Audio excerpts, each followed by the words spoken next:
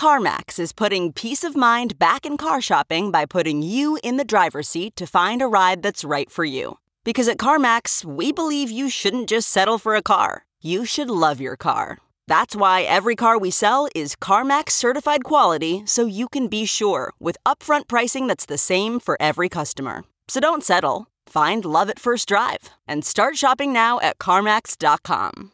CarMax, the way car buying should be. Okay, picture this. It's Friday afternoon when a thought hits you. I can spend another weekend doing the same old whatever, or I can hop into my all-new Hyundai Santa Fe and hit the road. With available H-Track all-wheel drive and 3-row seating, my whole family can head deep into the wild. Conquer the weekend in the all-new Hyundai Santa Fe. Visit HyundaiUSA.com or call 562-314-4603 for more details. Hyundai, there's joy in every journey.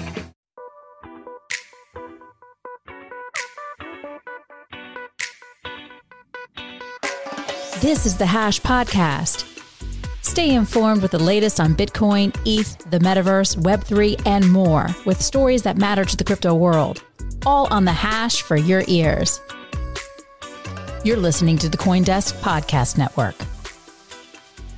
Hey there, happy Monday, and welcome back to the Hash. We are here on CoinDesk TV. We are here on the CoinDesk Podcast Network. I am Zach Seward. I am joined by Wendy O and Jen Sanasie. Great squad that we have today. We're going to start it off with Wendy O on the latest from Voyager Digital. Yikes, this is actually a very, very interesting story. Voyager Digital issues Three Arrows Capital with default notice. The crypto broker is reported to have lent 3AC approximately $350 million in stablecoin USDC and approximately 15,250 Bitcoin, which equals approximately $673 million as of today's prices. And the reason why I say approximately is because we got that volatility there. Also, too, it's looking like Three Arrows Capital is insolvent because they haven't responded to this request. And apparently Voyager can pursue legal action. However, I don't know if they can actually pursue legal action if there's nothing to take back from a company that is insolvent. Lastly, it is very, very important to note that on June 22nd, Voyager released a press release announcing a 200 million and 15,000 Bitcoin load from Alameda Ventures. And it is also important to note that Mr. Big Daddy Chad Sam had personally purchased a lot of shares in Voyager. But I need to get your guys' opinion on this because this is getting a little bit spicy. And I have a closing thought on this story also. I mean, the number $137 million of cash and crypto assets on hand at Voyager seems highly troubling. That does not seem like a lot of money given what's going on in terms of the loans that they made out to 3AC. So again, stepping back, this is that Three Arrows contagion that we're seeing slowly creep across every crypto lender and hurt them all badly, right? The idea here is that 3AC was down bad. They started borrowing assets, doing some risky bets that they were hoping would get them back in the black, just got them further in the red, and they're taking down these crypto lenders with them. So the fact that Voyager doesn't seem to have much in terms of cash and crypto on hand seems a bit scary, given that they are pulling money out of the loan that was extended to them through Alameda Ventures, which is obviously Sam Bankman-Fried linked. The fact that they're doing that now suggests that they don't expect to get that money from Three Arrows back, and hopefully they'll have enough to continue their operations as normally planned. But yeah, that number seems like kind of close. So we'll see what happens there. We saw last week they reduced their withdrawal limits. So there's definitely some ramifications for Voyager users who may be caught holding the bag on this one. But I'll toss it back to Wendy for her thoughts. One of the last things I kind of want to say about this is I don't think the Bitcoin bottom is in. We're seeing a lot of people say Bitcoin bottom's in, start buying the dip, blah, blah, blah, blah. And I think until this contagion is kind of settled, once everything is done with Three Arrows Capital, with Celsius, then we can actually start to see a Bitcoin bottom. So that's why I'm contemplating for the actual bottom, for actual capitulation to be anywhere between 10,000 and 20,000. And back in the 2018 bear market, we saw that at approximately like $3,000 to $9,000. We went sideways. So that's what I'm anticipating. I don't think the bottom is anywhere near yet until all of this contagion gets contained. I would like to say that we are not giving financial advice. I will always put that little asterisk on whatever we say on this show. So I think when Voyager said, I think last week, that they were putting a deadline of June 27th on 3AC, I don't think any of us thought that 3AC was going to be able to pay back their debt. The article gives a nice background on 3AC being this darling of the crypto bull market. And I think it really is a lesson. You know, like in the bull market, everything is amazing. We're on yachts, we're spending money, everyone is rich, enjoying life, taking risky bets. And then we hit the bear market and it's very, very obvious who hasn't been preparing, who hasn't been diversifying their risk. And to what Hester Peirce was saying in, I think, one of the articles we spoke about last week, maybe it's time to just let these companies who weren't able to prepare, who have shown that they actually haven't been able to diversify their risk and manage a company to live through these things that we know are going to happen in the financial industry and especially in the crypto industry and crypto markets. Maybe it's time to just let them pass away. But Zach, I'll hand it back off to you.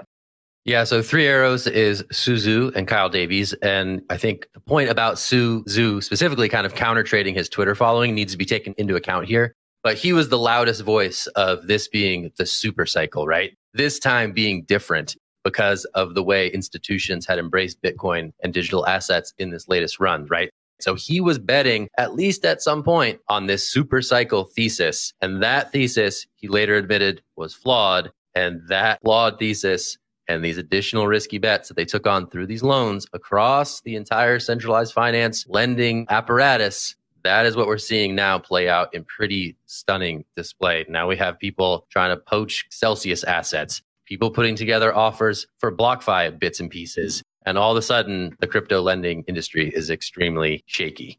So it is interesting to see this all unfold, and it's a wild one. Wendy, last thoughts.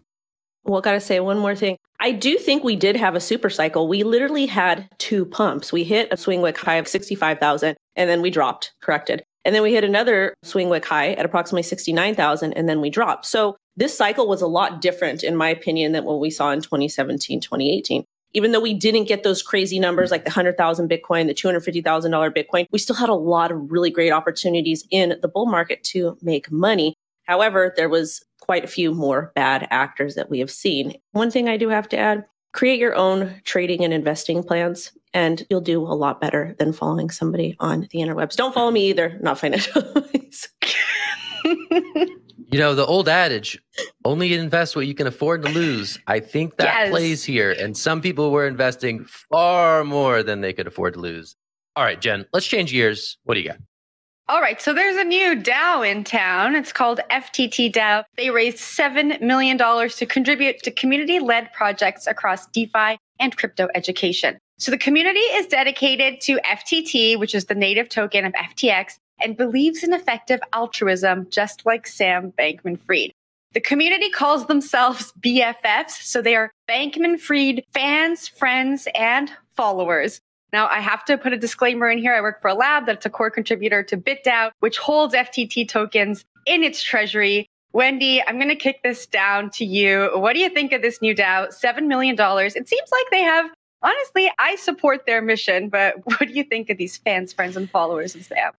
I think it's really cute that they use the term BFF because Sam is super wholesome. We see his tweets. So I think that that's cool. But at the same time, they're calling it a DAO. But in fact, if you're in the United States, I don't necessarily think you'd be able to participate because I believe that FTT is not available to folks in the US. I may be 100% wrong. Please go ahead and fact check that. But I want to know more about the project. Like, is this team anonymous? What type of projects are they going to send money to? Because I want to say that we saw a DAO created from a decentralized exchange that the money was supposed to go to support different projects that the community voted on. And I guess this DAO actually did what they wanted to do and gave money to people they wanted to, despite what the community said. So I need to know more about it, really.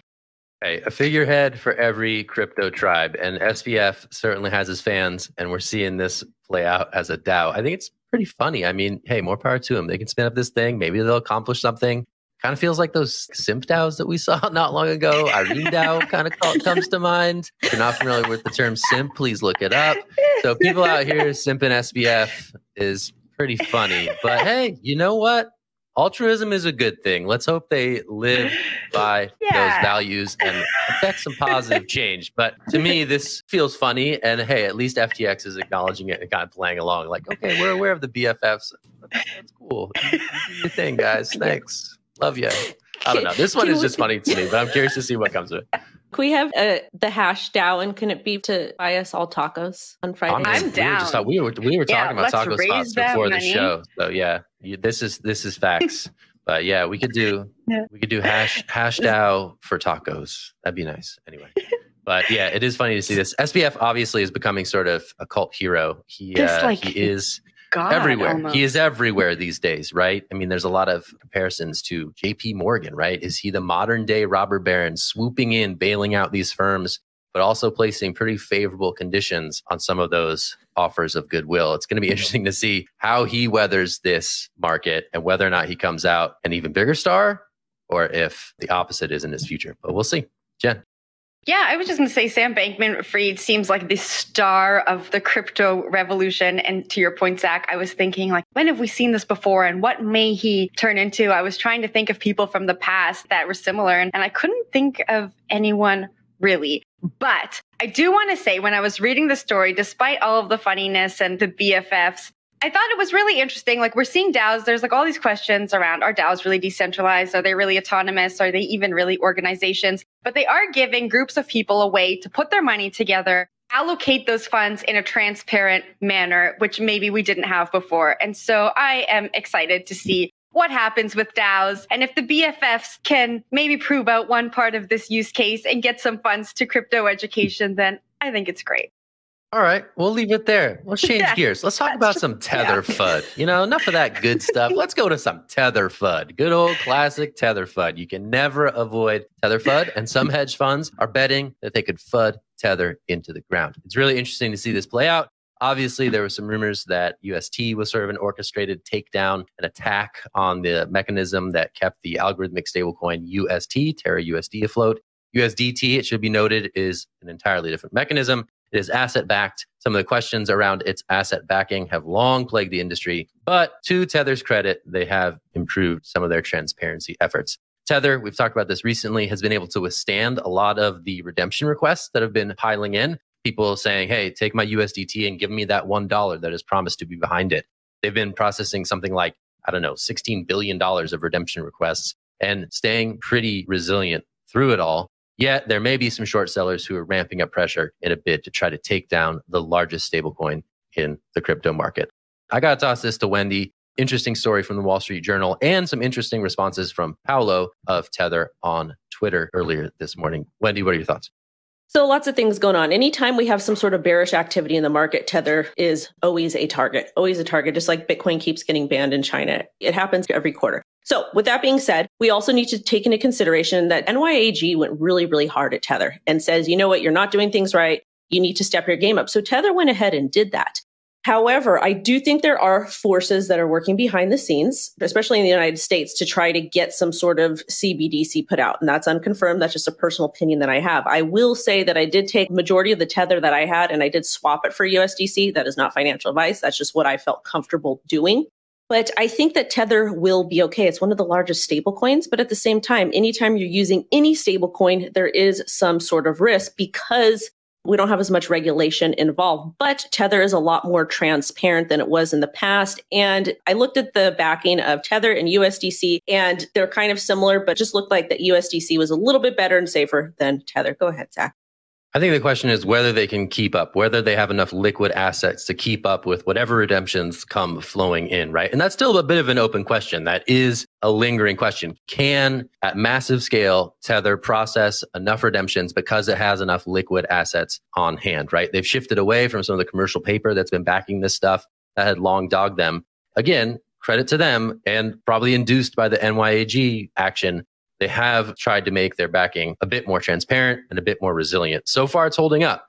And whether or not they can keep liquid assets moving in and out of the redemption process will be the question. Some fear that a mass scale bank run could overwhelm that system and further exacerbate the crisis that we're seeing in the markets. But so far, so good. But it's still an open question to whether or not they can stave off these short sellers. Jen. Yes, I have a question for you both. So the article points to UST as to why these hedge funds might be betting against USDT, which was my first kind of question. One's an algorithmic stablecoin, one's an asset-backed stablecoin. Why might they make this parallel? And the other part to that question is these are traditional hedge funds betting against Tether. But then we have crypto firms in Asia who are on the other side of this, who are, backing up Tether. They're on the other side of the transaction. So is this kind of like a traditional hedge funds versus the crypto world story? I mean, I don't know. I don't have any visibility into that. It does seem to be, I guess, a little bit ideologically motivated. But then again, markets are sort of amoral beasts, right? If there's an opportunity to make money, a market will step in to exercise that opportunity. And I think that's what these people are betting in terms of their thesis. And if the market opportunity presents itself, a market will likely find a way to seize on that opportunity should it meet some actors' risk parameters. So I don't really have any visibility into what's what or what is actually motivating this, but I'd be curious for Wendy's thoughts. So I don't know a whole lot about these traditional hedge funds because meh. But what I will say is that in the United don't get me started. But what I will say is that in the United States, like Tether was not really acceptable to use and it wasn't listed on a whole lot of exchanges for us to have access. In other countries, especially Asia, people use Tether all the time. It's kind of like the trading pair that we utilize. So I don't think Tether is going to go away. I still think that there's going to be a demand for it in other countries, maybe less so in the United States because of USDC. That's just my personal opinion. But it is kind of cool to see difference of opinions from people from different places and to see if this short that the traditional hedge funds want to do will work out, because I feel like crypto is a little bit more resilient. And us crypto folks are a little bit smarter and well-versed than some of these TradFi folks.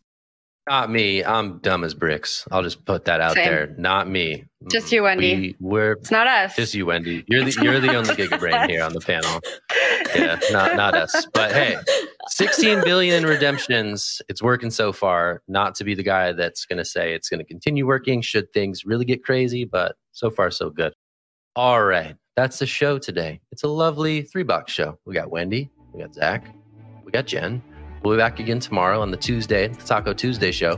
Got to spin up that Dow, guys. Got to get the taco investments out there into the world. Yeah, we got to do it before someone else does. Effectively altruistic tacos. That's an idea. All right. Anyway, that's it for the Hash today. We'll be back tomorrow. Again, I'm Zach. That's Wendy. There's Jen. Listen to us on the podcast. It's the Hash for your ears. And check us out here on CoinDesk TV tomorrow and every weekday. Same place, same time. All right. That's it, everybody. You have a great day. You've been listening to The Hash on the CoinDesk Podcast Network. We would like to hear from you, so if you have any questions or comments, please reach out to us at podcasts@coindesk.com, subject line, The Hash, or leave us a review on your favorite podcast player. Thanks for listening.